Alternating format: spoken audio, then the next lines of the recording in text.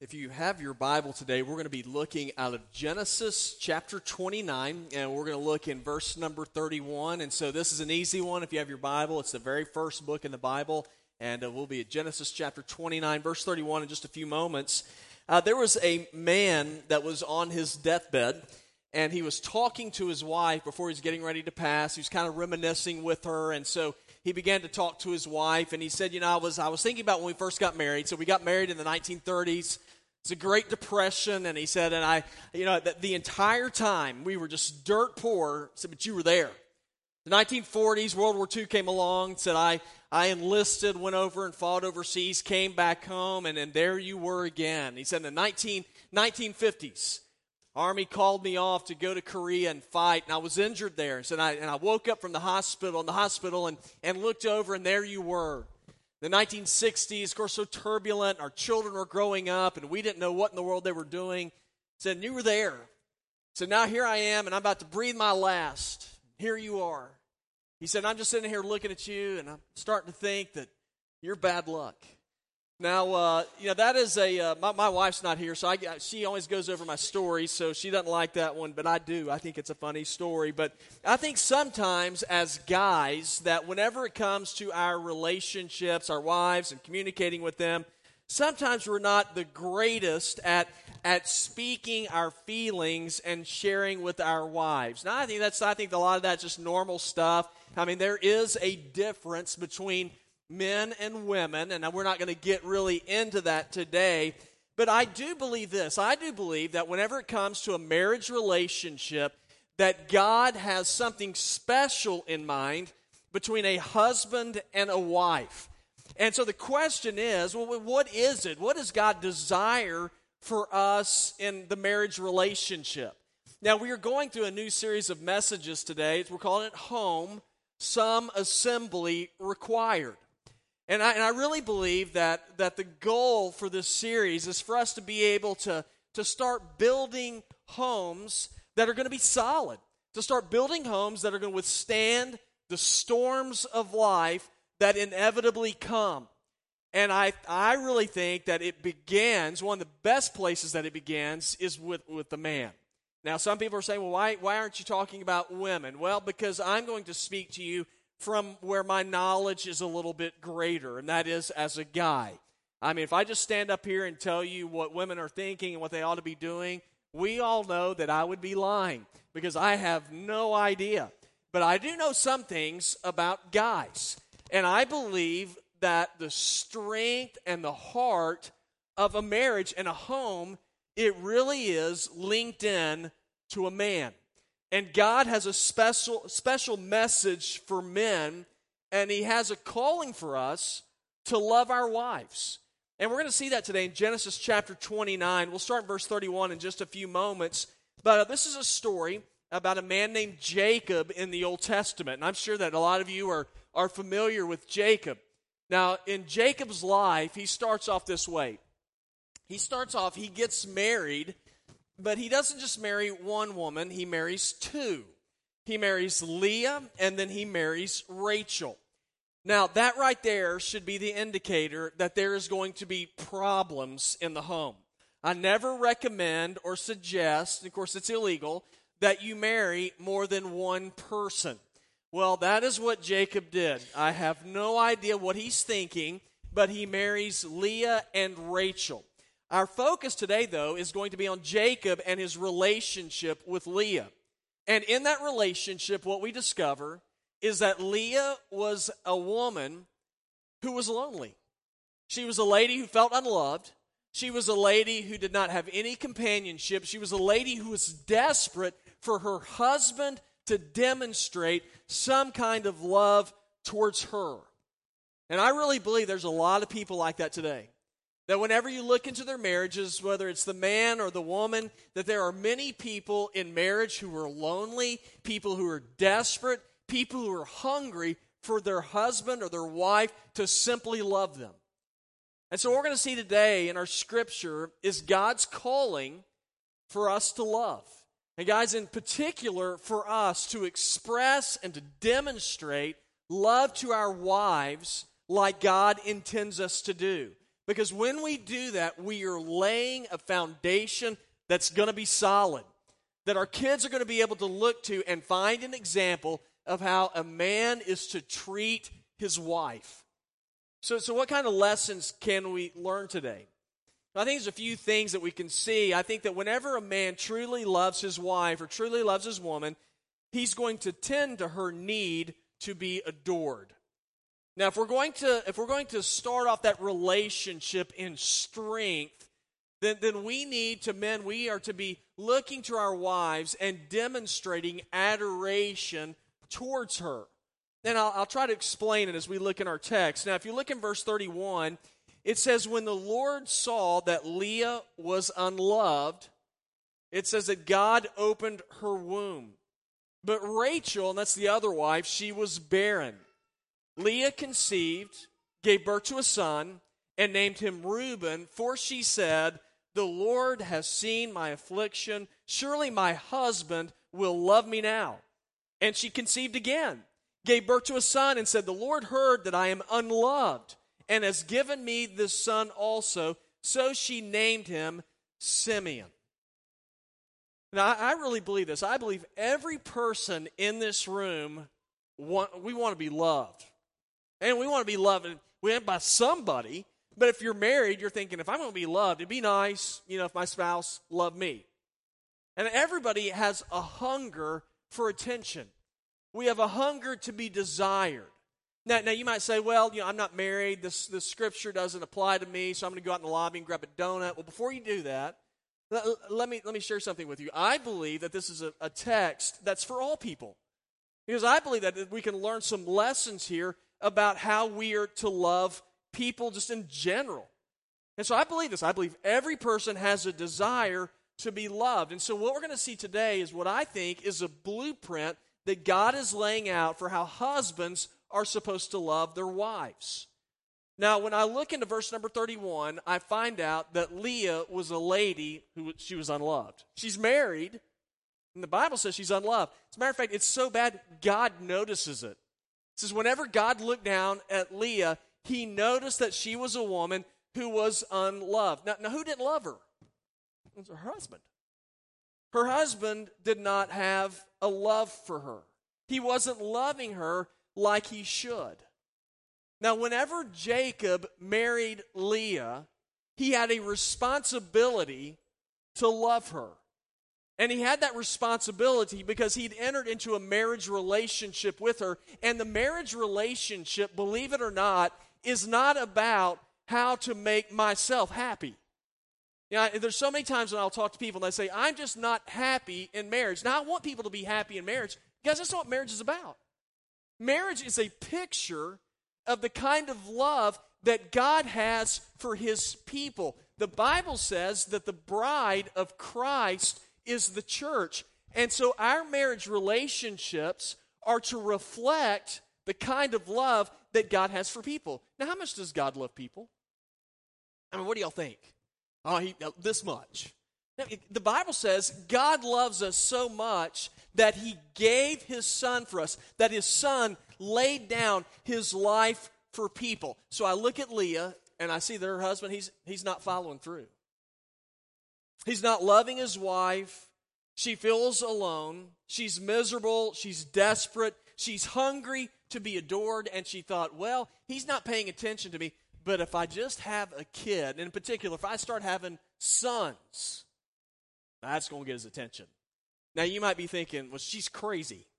But you have to understand that the culture of this day, sons, having children was huge. But in particular, to have boys was economically the best thing that you could do. Now, we're not downplaying, again, it's a different culture. I'm not downplaying little girls. I love girls. I have one myself. And she loves me. She thinks I'm the greatest person in the world. Just don't ask her. But I know she does. So girls are wonderful, but it was an economic issue during this day. If you had a boy, well, for one, that you had one who's going to be able to take your inheritance and pass it down to his children. But when you had boys, your boys were your retirement program. Whenever you got older, they didn't have, Social Security, which I don't guess we're going to have much longer, but they didn't have that kind of stuff. So what you did, you had sons, and when you got older, your boys would work and they would take care of you. Now, I know some of you have boys and you're thinking, thank the Lord, we don't have that program anymore. But that was the way that they survived during this day. So Leah, she thinks, if I have sons, my husband's going to love me. Why? Because his other wife, remember, it said that she was barren. She couldn't have children. And so sure enough, Leah, she had a son. It says she named him Reuben. Now that right there should give you a hint, the fact that she's naming the son, and you don't see anywhere Jacob being involved in that. So once again, she's alone. She's thinking, maybe he will love me. But as you read on in the text, he doesn't start loving her.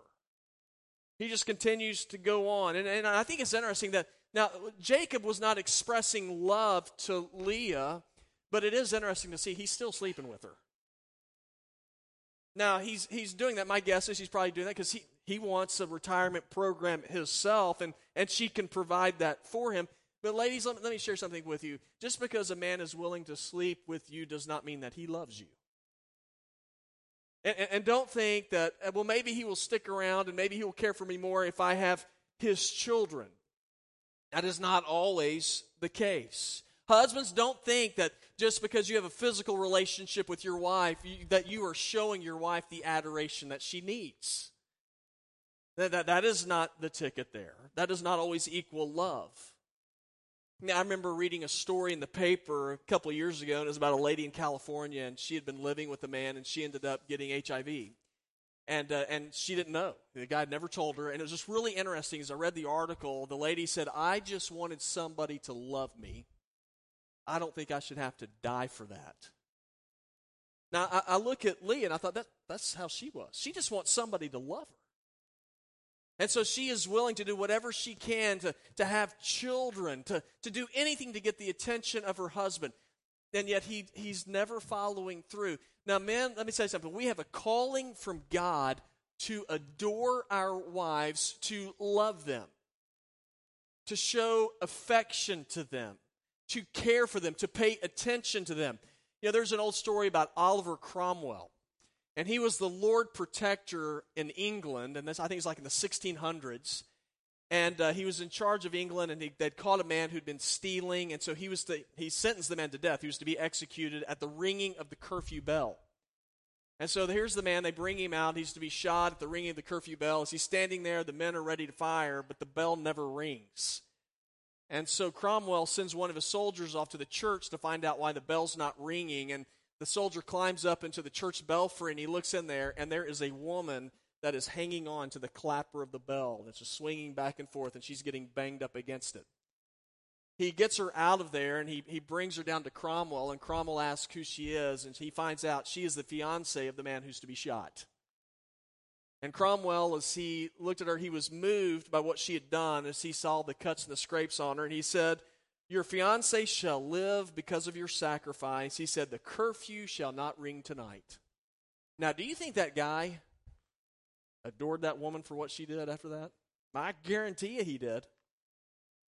Men, if we adore our wives in that way, it will make a world of difference in your marriage. Your kids will notice. Your wife will notice. It will make it a different home. But that is a calling that God has for you, because that's the way that God loves you. And so whenever I see how a man truly loves his wife, he's going to tend to her need to be adored. He's going to adore her. And so that's a question for me. Am I adoring my wife?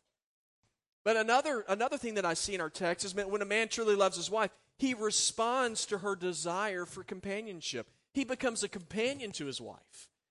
And now look with me in verse number 34. Speaking of Leah, it says, she conceived again, gave birth to a son, and said, at last my husband will become attached to me, because I have borne him 3 sons. Therefore he was named Levi. Now at this point it seems like that Leah would have figured out, I keep having children and my husband's still not paying attention to me. You would think that maybe she would have given up at this point. But she was hanging on to hope that still, maybe if I just have one more kid, that things are going to be different with my husband. So she had another son. She named him Levi. But it's in this birth of this third child, we see something a little bit different. In verse 34 again, it says, "Now this time my husband will become attached to me." And that word attached, it means to be intertwined. It means to be joined to. She thought, if I have this third child, maybe it's this time that my husband will be joined to me. Maybe this time he will be my companion. He will be my friend. He will be somebody who values me. Now, at the time, when she would look around, she didn't see her husband valuing her. She saw her husband valuing Rachel. I'm sure that was a sore spot for her. And so she looked at her marriage. She thought, I have no relationship with my husband, and I desire it. My life right now is miserable. Guys, did you know that God did not create marriage so that people could experience misery? Did y'all know that? Some of you are going, really? God, that's not why God created marriage. God created marriage for us to reflect the love that He has for us.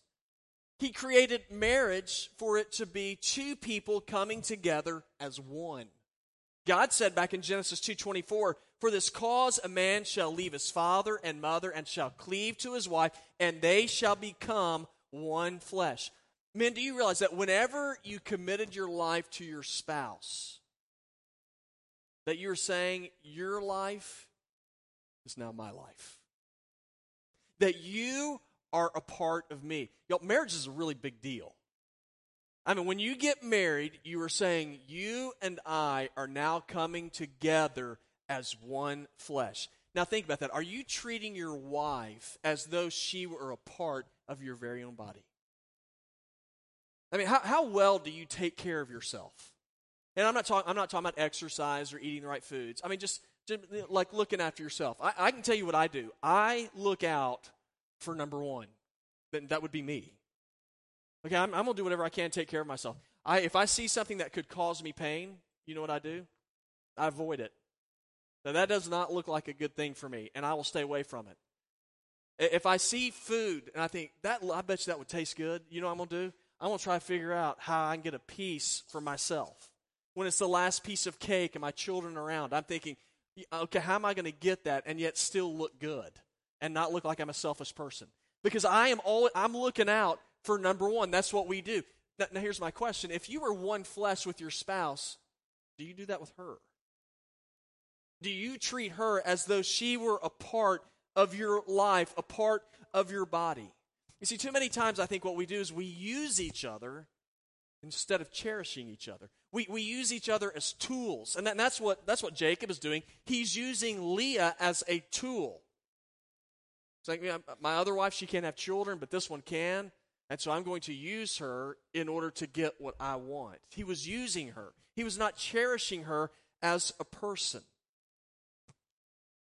So he says, whenever we get married, what happens to us? Y'all, we come together as one flesh. You know, it's amazing what can happen when we work together as one. It's amazing how strong your relationship can be whenever you treat each other as though they were a part of your own body. God has not called us to use each other as tools, but He's called us to realize that when we come together in marriage, that we are to treat each other as though we were a part of each other's very own self. And that's what we do when we truly love each other. See, when a man truly loves his woman, he tends to her need to be adored. He responds to her desire for companionship. And it's the last thing I see. He values her hunger for hope. He wants her hope to be fulfilled. In verse 35, Leah, once again, she's having another kid. It says, and she conceived again, gave birth to a son, and said, this time I will praise the Lord. Therefore she named him Judah. Then Leah stopped having children. Now, they've been married for a while at this point, and it's interesting. So what is it that sustained her to keep going through this marriage? It was hope. I mean, every time she has a kid, she says, this time, he's going to start paying attention to me. After she has a kid, she said, this time, he's going to be my companion. This time, he's going to treat me like I'm a part of his very own life. And so she has hope all of this time, but things begin to change. And whenever you look in verse number 35, you'll notice that Jacob's not mentioned one time. She doesn't say this time Jacob will do this. She's done. She's lost hope. Hey guys, let me tell you something. We can. There's a lot of things you can live without for a while. You can live without food for they say for weeks. You can live without water for a few days. You can live without oxygen for a couple of minutes, I guess, or a few minutes. But somebody said there's one thing you can't live without. You cannot live without hope. And so many times I look in marriages and I see that place when a person has gotten to a point in their marriage where they say, I am done. I have been hoping in my spouse that he will treat me different, or she'll treat me different, that she'll love me, that she'll pay attention to me, that he'll treat me as a companion, and it hasn't happened, and I'm through. Whenever a person loses hope, and when they lose hope in marriage, let me tell you, I promise you, that marriage is going to end. It's going to crumble. It's going to come apart. Now, why? If you read on, Leah doesn't quit on her husband, but her hopes changed. Now, it's interesting. Her hope now is no longer in her husband, but if you look at verse number 35, she has placed her hope in a new place. And in verse 35, she says, this time, I will praise the Lord. Her hope has shifted. Now, I think where we can get in trouble in marriage so often is we place our hope in each other. Now, I'm not saying we shouldn't expect things from one another, but your hope should never be in people. You don't put all your chips on a person, because I tell you, a person's they're gonna let you down. People fail. So where do we place our hope? Well, this is the good example that Leah gives. You place it in God. You place your hope in Him. Why would we do that? Well, there's a couple reasons. You read through Scripture, what you discover is He is always faithful. He never lies. He always comes through. He loves you unconditionally. He has a plan for your life. He has a future for you. Husbands, the best thing that we can do in order to build a marriage, to lay a solid foundation, is to place our hope in the God of Scripture. So how do I do that? Lead your family. Lead your family to Jesus. So I think it's so important. One of the greatest things that a man can do is to bring his family with him to a place where Jesus is worshiped. Bring them into the church. One of the greatest things that you can do is demonstrate the hope that you have in God is whenever you sit down at a meal, or whenever you're getting ready to go on a trip, or just whenever you're home, pray. Simply take time to say, you know what, just together as a family, we are going to pray for God's blessings. Maybe you have somebody that's in need. You lift them up in prayer and say, I have a hope that my God can intervene into a person's life who needs healing, who needs support. And whenever your family sees that your hope is in God, it gets their attention. It helps them to begin to shift their focus from you to the God that you worship. I've told this story before, but I love this story about the importance of hope. And they're trying to quantify hope. And so some scientists did some research on it. They got laboratory rats, and they got one set of them, and they put them in a bucket of water, and they all drowned within an hour. But then they got another set of lab rats, and they put them in the same bucket of water, and after about every 30 or 40 minutes, they would reach in, and they'd lift those rats up, hold them up for a while, and they put them back down the water. Those rats lasted for over 24 hours. Now, it wasn't because they were getting so much rest when they would pick them up. They'd just do it for a few seconds. But it was the hope that if we just simply stay up, maybe somebody's going to reach down and pick us up. That's hope. Now, that's what hope does. Hope helps you to hang on. Hope helps you to move forward. And that's why I believe one of the greatest things that husbands can do, that men can do, is to place their hope in Jesus and to lead their wives and their children to the Jesus who gives hope. So as I look into our scripture, I think, man, how am I supposed to love my wife?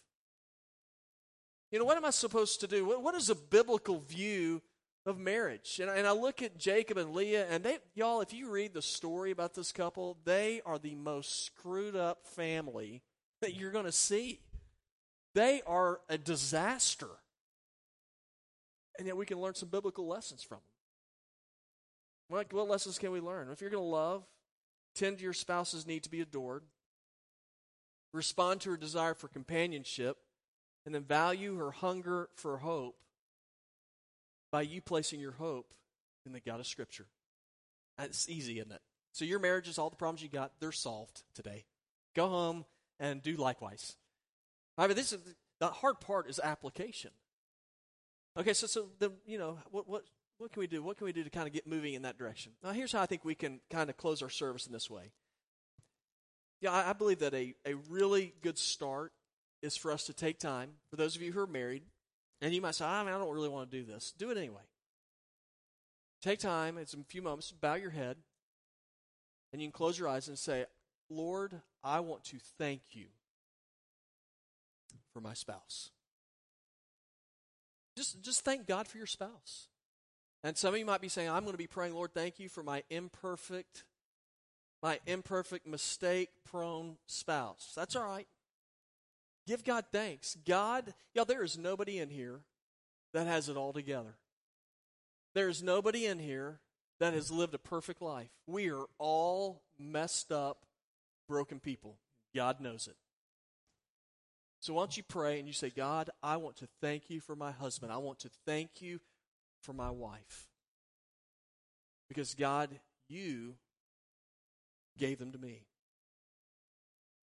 And Lord, I pray that I will be the kind of spouse that you've called me to be. And so let's just take this time. Why don't we just all bow our heads and close our eyes? If you're married, now you might say, I'm not married yet. Well, then don't pray this prayer. But if you're married, pray, say, Lord, I want to thank you for my husband. I want to thank you for my wife. And as you pray that, husbands, it could be that you need to tell the Lord, say, Lord, I pray that you will help me to be merciful, to show grace and kindness to my wife. Now, in the back of your mind, you might be thinking, but they don't deserve it. Well, you know what? Neither do you. And yet God has demonstrated his mercy and grace to us. And so why don't you just pray, say, Lord, help me to do that. Help me to be gracious, be merciful. Lord, I pray that they will respond to the love that I give them. And maybe others of you, you just simply need hope. And it could be you've been placing your hope in a person, you've been placing it in things, and you're disappointed. And you're not satisfied. Let me encourage you to place your hope in Jesus today, if you've never done that before. And just where you're seated, I would encourage you, just simply talk to the Lord. You can pray to him and just simply say, Jesus, today I am turning to you in hope. Jesus, I'm going to hope in you. Jesus, I'm surrendering my life to you. Jesus, I am sinful. I am messed up. God, I ask for your forgiveness. Lord, I will entrust my life to you, and I am trusting that you will save me. I am believing that you died and that you rose from the grave for me. Lord, I give myself to you today. Now, if you prayed that or something like it, let us know. Take your bulletin out, fill out that contact form. Check that line that says, I commit my life to Christ. You tear it out. We'll have ushers holding baskets at the back as you leave. Just drop that in there so we can get you some information in the mail about growing in a walk with Christ. You know, our hope, our desire is for us to have homes that represent Jesus. And you know what? If that doesn't just happen on its own, some assembly is required. Guys, that building process, it begins with us. Man, it starts with us. You want to see change? It starts with you. You're the leader. Let it begin with you. Heavenly Father, I thank you for your word. I thank you, Jesus, that you love us. And we are told in the book of Romans that God demonstrates his own love towards us in this, and that while we were yet sinners, Christ died for us. Jesus, I pray that you will raise up men who will love their wives regardless, who would lay down their lives for their families because they love them. Jesus, I pray that we will see homes being built here that will last. Lord, where the foundation is broken, Lord, I pray for healing. God, I pray that you will instill in your people that there is the hope of Jesus, even when things seem hopeless. Lord, bless us. Help us to look to you and to remember that your love, it never fails. And I pray this in Christ's name.